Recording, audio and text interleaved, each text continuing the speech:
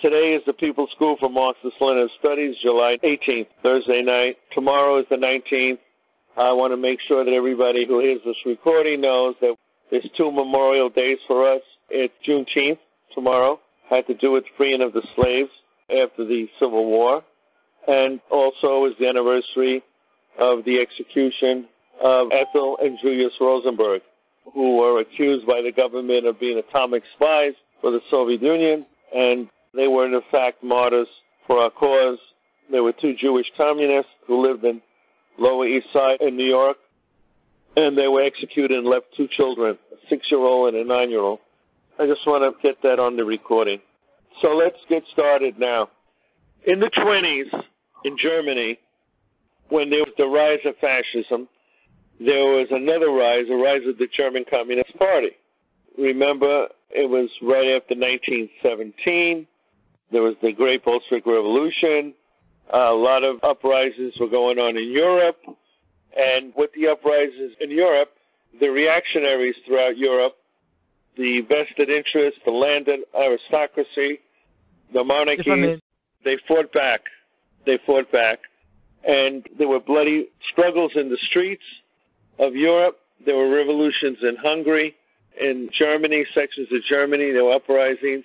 It was the time when there was a murder of Rosa Luxemburg and Karl Liebknecht, who were the founders of the German Communist Party.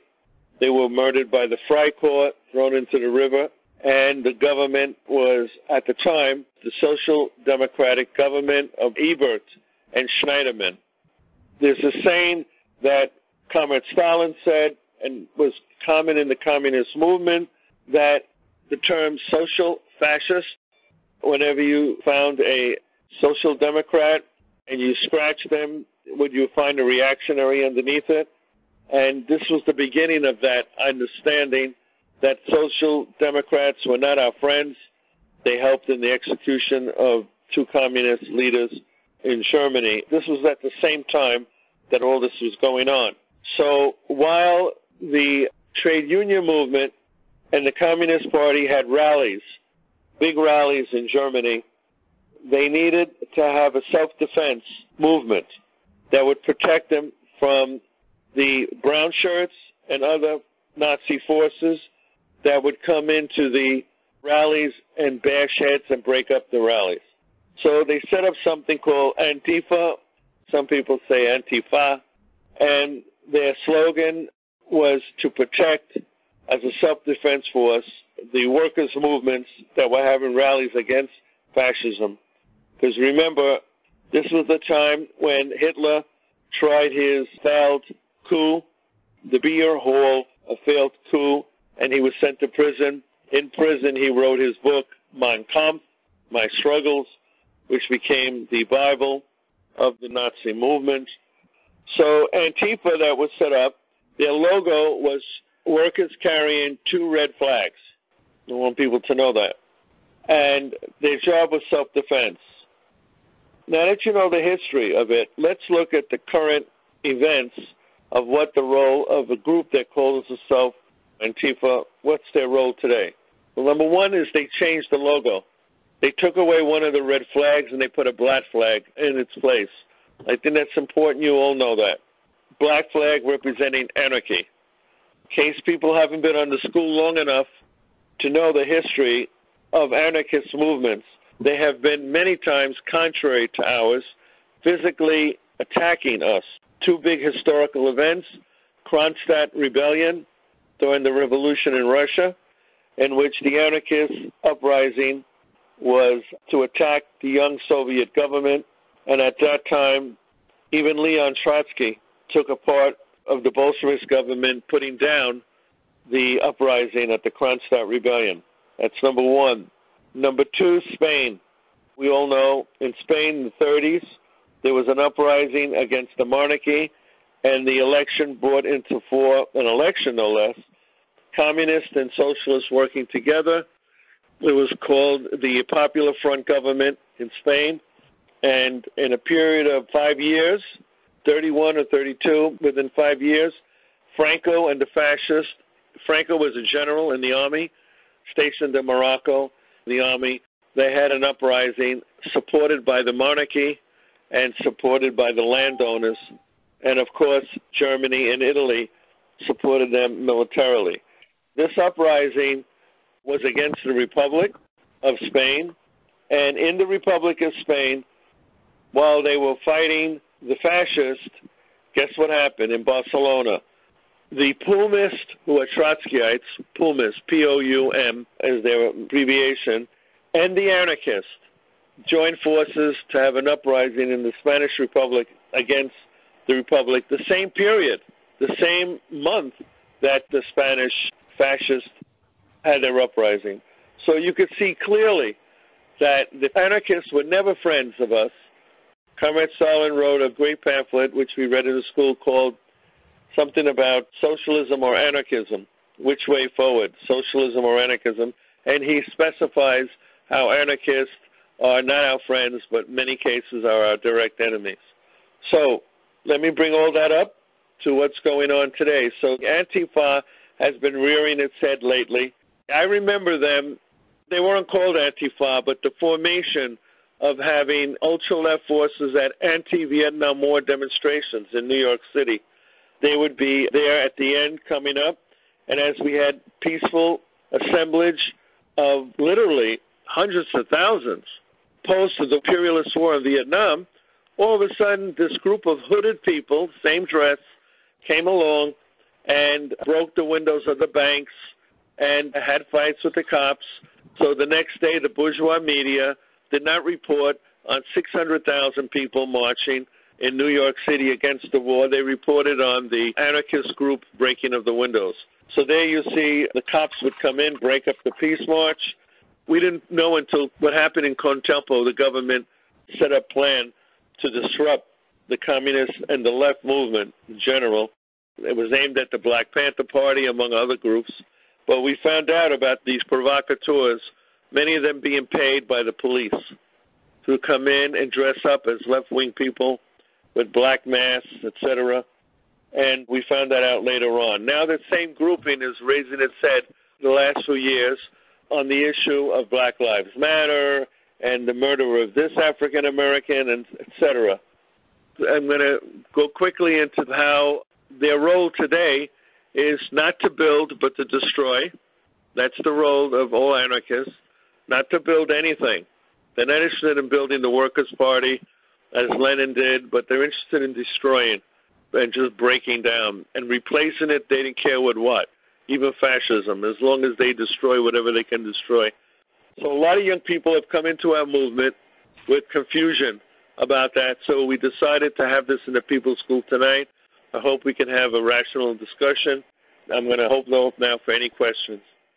You brought up the martyrs, and I just wanted to say I don't believe in martyrs, because so long as we remember them and so long as they fuel our movement and fuel us and fuel our hatred, they'll never truly die. Okay, well stated. I got your message, and I agree with you. So as somebody who pretty much came out of anarchism to Marxism-Leninism, I had a whole different perspective on a lot of this stuff with Kronstadt, Antifa, and Black Blocs. Now, without a doubt, there's definitely outside players in the instigation, and it's been proven. As far as my understanding of Black Bloc is separate from Antifa, Antifa being what I've always learned is a banner for any anti-fascist action, be it violent or otherwise, whereas a Black Bloc is more of a tactic for protests to make it more difficult for police to identify the key players or who's doing what or what's going on at all. That is just where I'm coming from with it. With Kronstadt, the narrative I've always heard was the people wanted like a direct democracy. Anarchists wanted to do their thing and whatnot and got cracked down on, where some of their demands were after the fact met by Lenin, where he kind of went halfway after the fact. I could be wrong in all this. These are just the narratives that I've always known. Okay, thank you, comrade. So I've seen some Iron Front symbolism at the Antifa protests. So do Social Democrats attend Antifa protests? If you're asking me, many of the Antifa protests are geared for people who are upset at an issue, and they'll join any movement that's opposed to that issue, and they don't look carefully at who's organizing it. And so social democrats can easily get involved with a protest led by Antifa. Yes, I've seen it. Did I answer your question? Yes. I have two questions. First of all, you've mentioned in the past that you don't believe that Donald Trump is a fascist. So Donald Trump is more of the precursor laying the foundation for fascism in the United States, whereas you've mentioned before, instead of actually being himself fascist. But has your opinion changed on that in light of news that's broken today or yesterday about using actual Nazi symbols for political prisoners in his advertisements? Yeah, I have changed. It's interesting you mentioned that. I still don't consider him a typical average example historically of fascist, no. But the class interest he represents and the role he plays objectively, definitely as time goes on, you see more and more whose side he's on. There was an old Union song in the 1930s. There's an old Union song, Which Side Are You On? And definitely Trump always seems to fall, always, on a certain side. What I meant originally is there used to be in history what we call the man on the white horse. He was the guy that came before the actual fascist leader. That's what I meant when I described him as not actually a fascist, but his support obviously comes from that section of the population. Those interests and the fact that you have some multinational corporations opposed to him and some that support him is typical of the division in the ruling class that we've always had. In Germany, some of the financial forces supported Hitler as he was rising up in the 1920s, and others did not. So there's always been a division of that. And remember the famous Communist Party's poster in the 1920s, and it goes like this. It shows you a picture of Hitler, and it says, there are millions behind Hitler. And then there's a space. Millions of German marks. And then you see all the German money. So that poster became, it's in the museums, by the way. Many museums, that particular poster. And that was put out by the German KPD. So, yeah, it's obviously that subjectively and objectively, where does he stand? And I think objectively, he stands with fascism. I hope I answered you, comment. Yeah. My question is, you talked about how during the anti-war protests that people went into the peaceful movement and were starting to break windows and stuff. And I could see similarities with the Black Lives Matter protests and how you have people burning buildings and doing other types of property damages. So I'm kind of curious, is there any actual evidence of quote-unquote Antifa members in the Black Lives Matter movement doing the same thing? I can answer that easily. First of all, the historical moment is not really over yet. But as time goes on, we will find out more information. But let's just look at history as a barometer of where we are in society. And yes, the police force, were behind a lot of breaking of the windows, and they wore black uniforms with masks on at the time. And that was, I don't know how many years ago, 40, 50 years ago. And, yeah, it seems like this is not even a new tactic.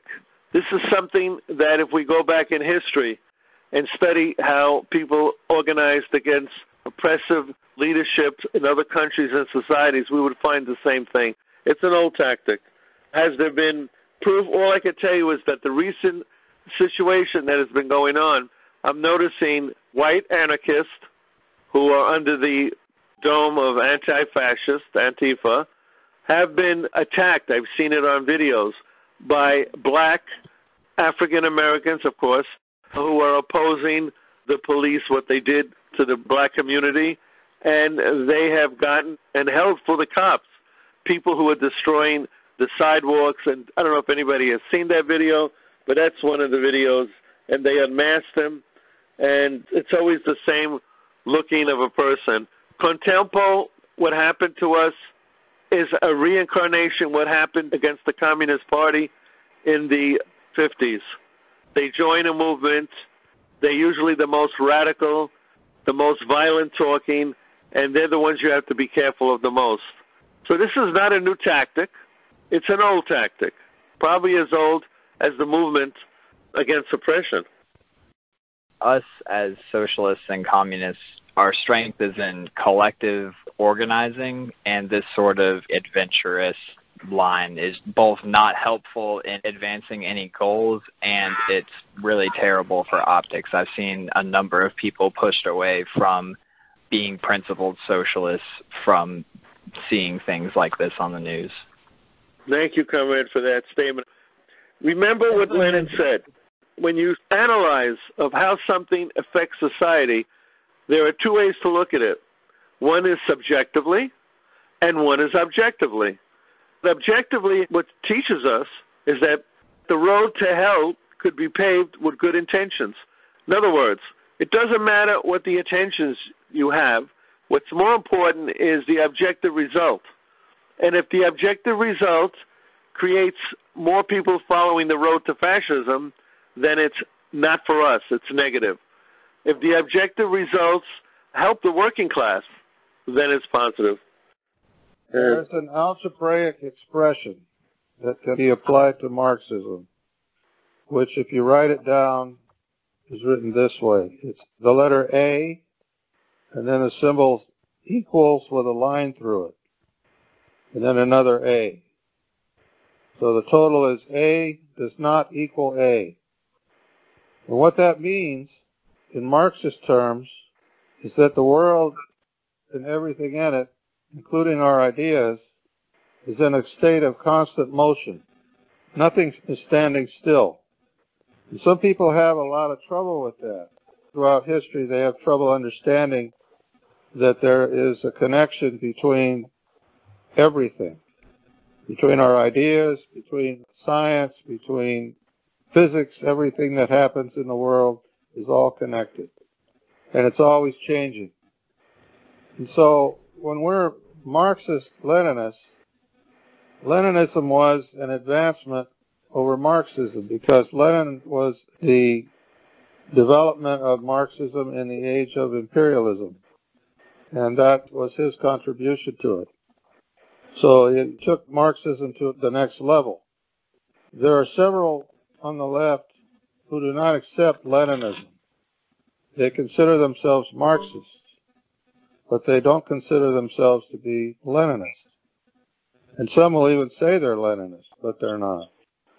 But what the trouble is that what we get into is that a lot of times, because they have access to publicity and things like that, they can spread erroneous ideas around the world.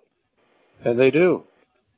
And a group like Antifa can do that also, because they're enabled by the mass media of capitalism. And capitalism will constantly aid these groups and spread their ideas around. And so there are people who may be well-intended who are members of these groups or close to these groups and don't know the history and don't know the difference in philosophy, and they don't understand what dialectical materialism is. They will make the mistake of following. And they'll do that, and we'll pay the price for it. But the thing to remember that Lenin always pointed out is that the ruling class brings violence to us, to the working class. We don't bring the violence to them. They bring the violence to us. Whatever violence there is from the working class is always a reaction to the violence that's been heaped upon them over years, whether it's the violence of slavery, whether it's the violence of strikes, any kind of pro-worker idea, any kind of idea that talks about unity of the working class. They try to smash it, and they will use groups like this, like the Antifa and the other anarchist-type organizations, to do their work for them. And in some cases, they'll even promote those groups.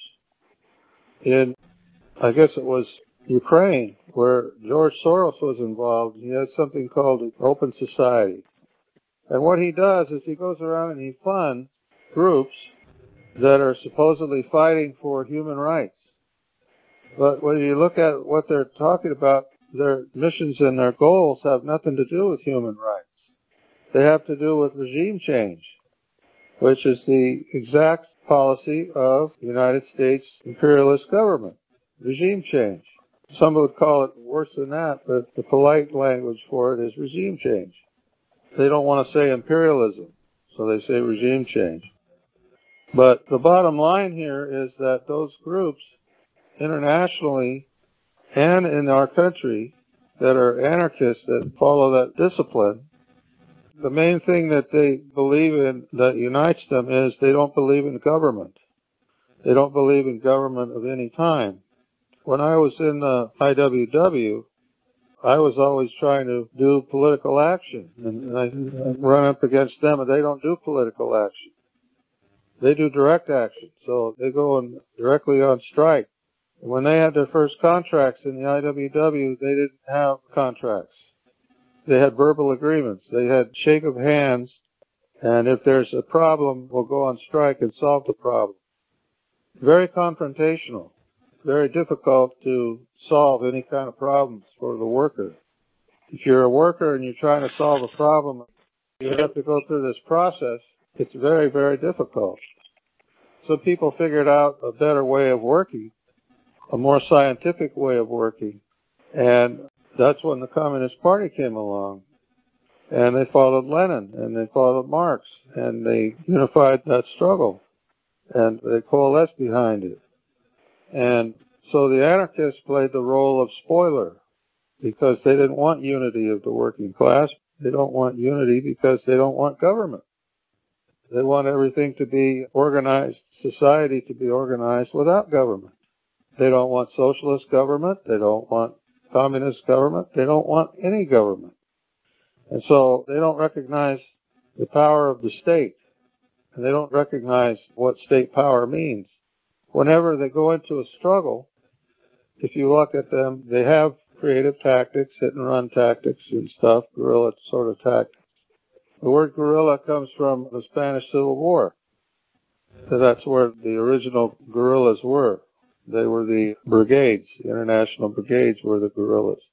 And they did street fighting. So what these people do is try to rely on that, and they limit themselves from all other kinds of struggle, which is sort of like the opposite of what Marx is telling us, which is question everything. He says question everything. He wants us to believe and use all of the tools that are at our disposal. You don't throw it out just because it's not romantic or not exciting.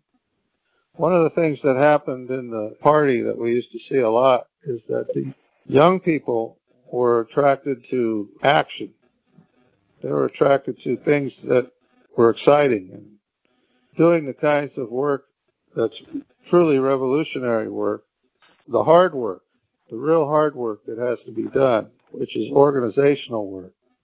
That's not the kind of thing that anarchists are interested in. So right away, they won't join us because we want to send out letters and we want to keep lists of people and contact lists and organize them into groups. We're interested in building something that goes beyond the next street fight. They're only interested in building the next street fight. But it gets back to this thing about A does not equal A. Everything is in motion and everything is changing. Thank you, comrade. You started with A is not equals A, and you're finishing with A is not equals A. Anything else you'd like to add? If you don't recognize change, if you don't recognize that things are in a constant state of motion, then you make ultra-left mistakes.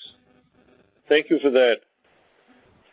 I think my position is that Lenin said that in the era of state monopoly capitalism, the relevance of parties like democratic, socialist, liberal, neoliberal, all is trash. In the final analysis, they are against the working class, the proletariat, and the working masses of all countries globally. It's not only limited to the United States. But I find the position and the election of Donald Trump very controversial. And vis-a-vis the so-called Democratic Party, I'm wondering that is more peaceful in terms of international relations than the Democratic Party. If you remember, Hillary Clinton, she was talking about having a no-fly zone over Syria. I think that would have definitely led to a major Middle East war, including a nuclear war with Russia. I think I'm not very skeptical about that. It would have happened because Russia has over 120,000 troops in Syria. And Syria is a long-standing ally of Russia for over 50 to 60 years. And I think if she waged a no-fly zone over Syria, I don't think Russia would have stayed away from without flying over Syria. We have to. So I think in this time and age, in terms of international relations, I see that Trump is more realistic than the so-called Democratic Party. Okay, thank you.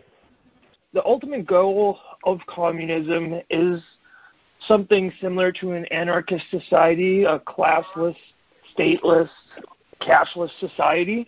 However, it seems as though that as long as there's opposing nation states that aren't governed by communism, that going to such a classless, cashless, stateless state is almost impossible due to the opposing nation states would try to do whatever they could to jeopardize such a communist movement across the globe. So it's almost as though that a state is necessary until almost the world is communist before we can progress to that scientific communism.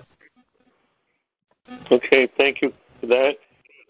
When he was talking about how, as revolutionaries, we focus on unity of the working class as opposed to anarchists just wanting direct action and waiting for the next street fight and stuff, I was just wondering how those tactics look different in an imperial country like the U.S., where there's a labor aristocracy and stuff like that, where the relationship between the different sections of the working class is complicated. In a country like America, where throughout our entire history we have had a labor aristocracy, where mainly the white, especially Anglo-Saxon sections of the working class filled the more professional roles, trade union leaders and white-collar jobs and stuff like that, whereas black and brown people have been forced to do more of the actual proletarian elements of our economy, especially when we had slavery and before we won a lot of the labor rights that we have now. But even today. So in a situation like that where it's more complicated, but uniting the working class oftentimes has meant silencing other sections of the working class for speaking about the white proletariat. And so in a situation like that, what do the tactics look like as opposed to in a colonial country or semi-colonial country like Russia or China or somewhere like that? Well, communists have always said the unity of the working class is predominant. When the communists were involved in building the Congress of Industrial Organizations, CIO, in the 30s, black Americans were in the leadership of many of those unions. You may not be aware of that. So it did happen when communists were in control. We had 18 unions built during the 30s. 11 of them were led by communists, including on all levels, black Americans who are communists have been in the leadership, not only of the party, but of the trade union movement and mass organizations that the party led. So that history has been denied you and everyone else, and so you get a different message, a different story that has been given. So the ultra-left, in my opinion, has always concentrated on labor aristocracy, but communists never did that. Communists concentrated on the unity of the working class. This idea of labor aristocracy is big among the Trotskyite movements, I want you to know that, among the Maoist movements, and among certain sections of Lenin. But if you look at the whole message of Lenin, it does not go into that. Lenin talks about the unity of the working class. I'm going to read a small bit from Anarchism or Socialism by Stalin.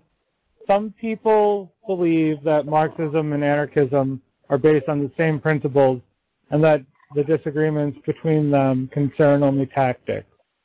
So that, in the opinion of these people, it is quite impossible to draw a contrast between these two trends. This is a great mistake. We believe that the anarchists are real enemies of Marxism.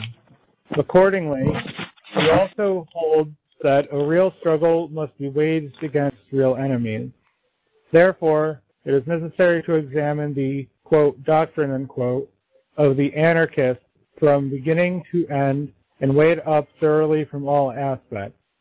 The point is that Marxism and anarchism are built up entirely different principles, in spite of the fact that both come into the arena of the struggle under the flag of socialism. The cornerstone of anarchism is the individual, whose emancipation, according to its trends, is the principal condition for the emancipation of the masses, the collective body.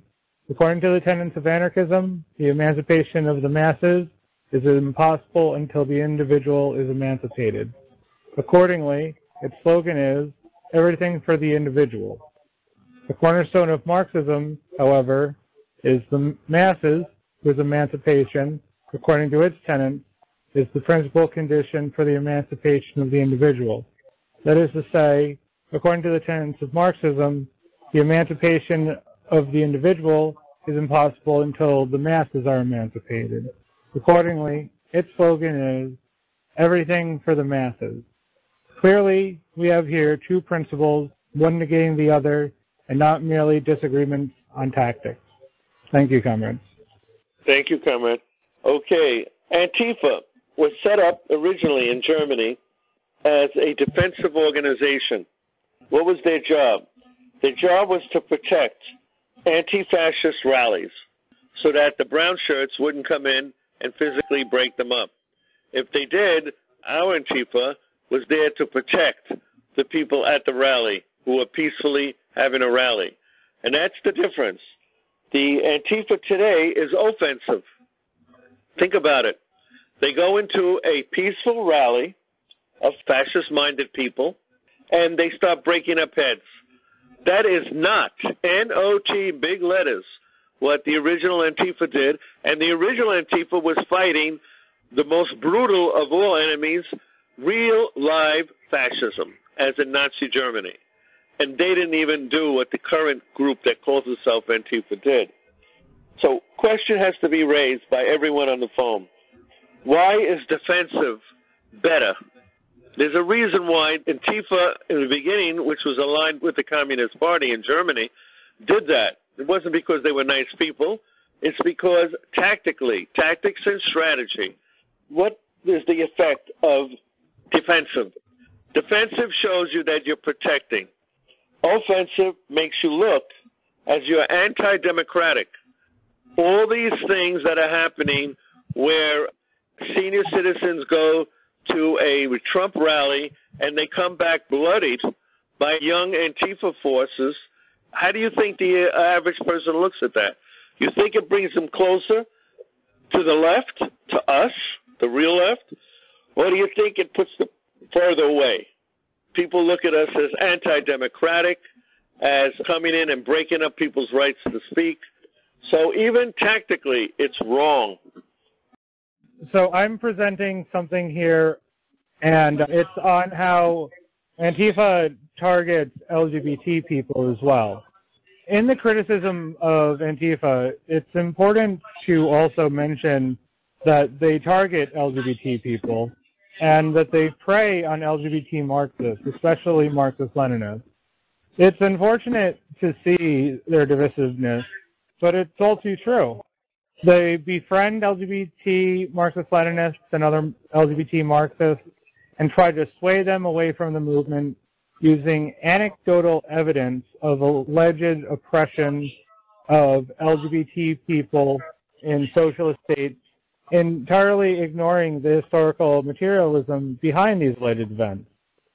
They bring up a specific article titled Gays in the Gulag, which has long since been debunked as nothing more than the ramblings of someone with a vendetta against Marxism-Leninism. Or they'll bring up that Stalin didn't support homosexuality and that the Soviet Union criminalized homosexuality, while totally ignoring the science of the day, and that science, sadly, at the time, supported this. They refused to take a critical position on the subject And they simply wish to demonize Marxism-Leninism as being anti-LGBT.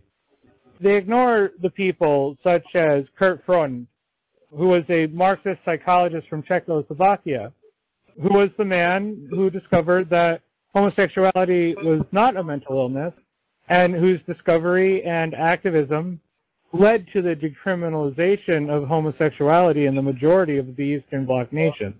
They ignore the state-sponsored gender confirmation surgery in Czechoslovakia and the German Democratic Republic, as well as the state-sponsored gay clubs and bars in the German Democratic Republic.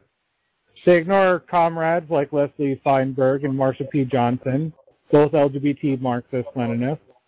Their subversive actions seek only to dismantle any support for Marxism by LGBT people. And in this capacity, we can only describe them as wreckers. Their actions show that they work with us, though they will tolerate our presence at marches and at protests. We can see from their actions that they are not working with us, because there is a large number of LGBT Marxists. We can see from our party's leadership the amount of LGBT Marxists that exist, and that we will not be swayed by their divisive actions. But still they are out there, and they're trying to sway us. They're using these divisive tactics to attempt to build their anarchist movement against Marxism. They're trying to dismantle Marxism, and what they're doing is they'll claim that if we criticize them or if we're not willing to work with them, that we are being sectarian, and yet we cannot call them out when on their own sectarian actions, when they spread lies about how Marxist-Leninists don't support LGBT people. When we can look at Cuba and Vietnam today and Laos, and we can see the support that LGBT people get in these countries and the support that they've gotten previously in socialist countries. I want to remind everybody what tonight's class was about. What is Antifa? What was Antifa? Who's behind the original Antifa in Germany? Who's behind the original Antifa here? Antifa, their actions, who is it helping?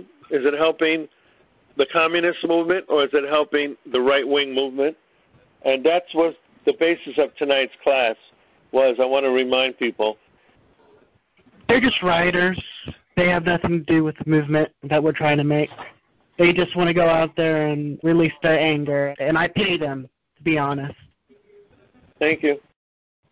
I was someone who was involved in the larger Antifa movement, and the more I read into theory, the more I realized how disorganized and how hectic and useless Antifa is generally. Thank you. I definitely learned something in today's class. As someone who used to identify as an anarchist or libertarian socialist, if you want, I can definitely confirm that everything our comrades have been saying here is absolutely true. You really won't find many more vehement anti-Marxists than in anarchist circles. I always found that troubling as somebody who wanted to work and fight for democracy around the world. You see the work and the success of communists, and as someone who identified at the time, you have to sit there and ask, why is this happening? Thank you, comrade.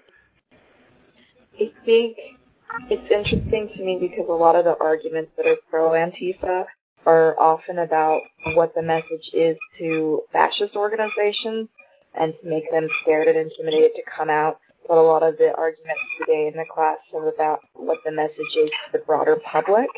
And I think that's kind of a hard contradiction to weigh, because overall our goal should be to mobilize and make the masses understand class consciousness, and that in the end is an anti-fascist goal in and of itself. Because anarchists will say that this does work, like they are seeing a significant fear in fascist organizers of some of their tactics. But I think it's just a pros and cons statement between who the audience is and which audience is more important to hit. Good discussion tonight. You should always remember that anarchism in a lot of ways is just a mind game. for the middle class. Ultimately, working people don't want disorder in their lives. They want more order, especially if they're subject to the whims of the market. So basically, everything that was discussed tonight was correct and good. Thank you. If anybody wants to see the end result of the anarchist mode of organization, then just look at what happened in Seattle, and you'll see that it's not very effective. The first thing I thought when someone had told me that was, sounds like the FBI. When you see that stuff, comrades, the first thing you should think is, it's like a quote. We need to have this as a bumper sticker. WWLD. What would Lenin do? Is that what Lenin would do 100 years ago? So in light of the recent political changes that were probably a result of the intensity of the riots and protests, what is the place for property destruction or violence in seeking political change or direct action? And also, what is the right way to fight the rise of fascism? The right way to fight fascism, read Georgy Dimitrov's book, The United Front. That, to me, is a perfect program to fight fascism. Our job is to get, as someone else mentioned here, other people in the middle with us against fascism. And Georgy Dimitrov, I urge you to get the book, United Front Against Fascism, talks about the difference between the United Front and the Popular Front. What is the Popular Front? And I think we showed that during the Popular Front, we defeated fascism on this planet. That was a Popular Front movement. That was capitalist states and socialist states. That was working together against fascism. So the answer is historically obvious. We did it. We did it. We defeated fascism during that period, and we did it because of the Popular Front. And that's all I want to say. Thank you. I personally think it's unfair to paint Antifa with such a broad brush here in the United States. I've organized with Antifa members here in my area, and none of them are as was described today. I've actually organized Antifa events, and it's always been in the mindset of being defensive, and it's never been offensive or outright aggressive. We've always been there to defend, and I think the media has painted Antifa with a very unfair brush, and I feel like that's kind of seeped into today's class. Comrade, we're talking fundamentals here when we're talking about these subjects. The anti-fascist movement as a whole, I'm sure it's full of great, loving people who legitimately have problems with the system and are fighting against it. But the fact of the matter is, we're talking fundamentals here. Having 100 dudes on the street that have no ideological training, that have no physical training, that have no discipline, that have no leadership, that have no cadre, that are just on their own to do their own thing, that's not going to do anything. We're not going to have concentrated movements and so on. Thank you. As we enter revolutionary times, and we know that conscience is changing a lot, the youth will embrace anarchism, especially in the West, as it's not really conflicting the anti-Soviet propaganda. My question to this class today would be, how should we deal with the youth whose minds are constantly evolving in their views, besides attacking them? Because this class could be taken by a few right now. I'm going to show these anarchists that they're not really up to it and things like that. So we got to bear in mind there's a lot of immaturity going on here and a lot of rage within the population. Yes. How are we dealing with that, with radicalizing them? To what the other comrade was saying earlier about not wanting to paint Antifa with broad strokes, I agree with this a little bit as well. I do know people in Antifa who I work with regularly who are cool. But I will say, as far as a fundamental issue, they aren't a centralized organization, as we all know. And so you see these different tendencies all over Antifa, where some of them are using violence a lot and some aren't. So I just wanted to point out that as a critical flaw of Antifa in general, is their lack of organization. I think a good way to look at this is that Antifa is sort of based on individualistic, where true anti-fascism is based on a mass organization of the working class and allied classes in a popular front. And I think a good historical example of that is the Battle of Cable Street in London. I would urge people to read the history of that, where the Communist Party, the Jewish community, and the trade unions defeated a march of the British Union of Fascists. And at that time, fascism was actually quite a danger in Britain, and they defeated it. Thank you. I know that there's a lot of ideological lines that divide us, but I think we need to come together in order to have an effective revolution in this country. I will echo, I do think the broad stroke thing is true. There are good-hearted individuals, and there are violent and non-violent tactics. I think that while I agree that we should be wary of the lack of organization and ideological backbone, from my own perspective as a black man living in America, just in the past week there have been 5 new lynchings that can be drawn back to white supremacy.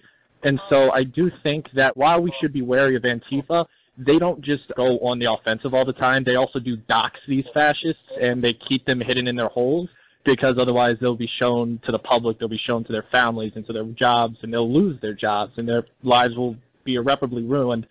And I do think that while we should be wary, we do also need to recognize that there is a certain need to fight back against them in a certain way to protect particularly marginalized folk and people of color.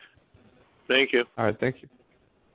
This is a rather traumatizing story about how a friend of mine was killed as a direct result of unorganized action in the name of anti-fascism. Now, I agree with many people there are tactics like the United Front, anti-fascist organizations that are based in deep-rooted theory and organization, and these are the tools we need to use to fight fascism. But in 2011, Austin, Texas, during the Occupy movement era, there was a rally of KKK people in Austin, near the Capitol. And me and the comrades that I knew from my university, that we were just students and communists, we weren't in any organization. We went to counter-protest with the Antifa movement that had popped up in Austin, Texas. And these masked Antifa people started getting violent with the KKK members and the police, and it led to violence breaking out. And as a result of that, my friend, a transgender person of color, was bricked in the back of the head by a KKK member and murdered. And that wasn't violence started by the right, though they were there provoking people, don't get me wrong, and we should combat them. The reason that this violence and working class people started to get hurt was because people claiming to be anarchists and anti-fascists started throwing shit and punching people. That's just my point. It's when someone takes a personal offense that we have criticized the unorganization and, frankly, counter-revolutionary tactics of Antifa, the 21st century Antifa reiteration. You should really step back and divorce your emotions from it, look at it dialectically, and see that it literally leads to killing of innocent working people. So that's what I want to say. Okay. I'm going to have to interrupt the roll call now by just mentioning, in life, whenever we criticize, we don't use the term brush, painting everyone with the same brush. That is common. I want everyone to know that. Everyone paints the communists with one brush, and we're not all the same. The broad brush. The broad brush. Thank you. Thank you. And we're not all the same. So that has to be understood, that that's done in everything in life. Of course, there are exceptions to every rule. But generally, society, when they're discussing something, use people as a collective. The Nazis believe in this, the communists believe in that, and the so-and-so believe in this, whatever. But not all Jews or blacks or whatever are the same. That has to be understood. But the point that we're making in this class is not the subjective reason why people do things. We are Marxists. We are Leninists. The reason we go to is the objective results. That's the point. And if the objective result is positive, then we have to look at that. If the objective result is negative, we have to look at that too. So we're not talking about people's reasons for doing this. They're not talking about good people or bad people. That's not what Marxists do. We're talking about the objective and objective results of actions. And I wish people understand that. And sure, many of us have known people of different political persuasions who are really good And we know people of the same political persuasions as us who are lousy people. They're just crummy people. So that's not what we're talking about here. We're not talking about good people and bad people. This is a scientific science, Marxism-Leninism. That's all I wanted to say. So I want to thank everybody for taking the time and showing the respect for each other's views. Thank you. Good night.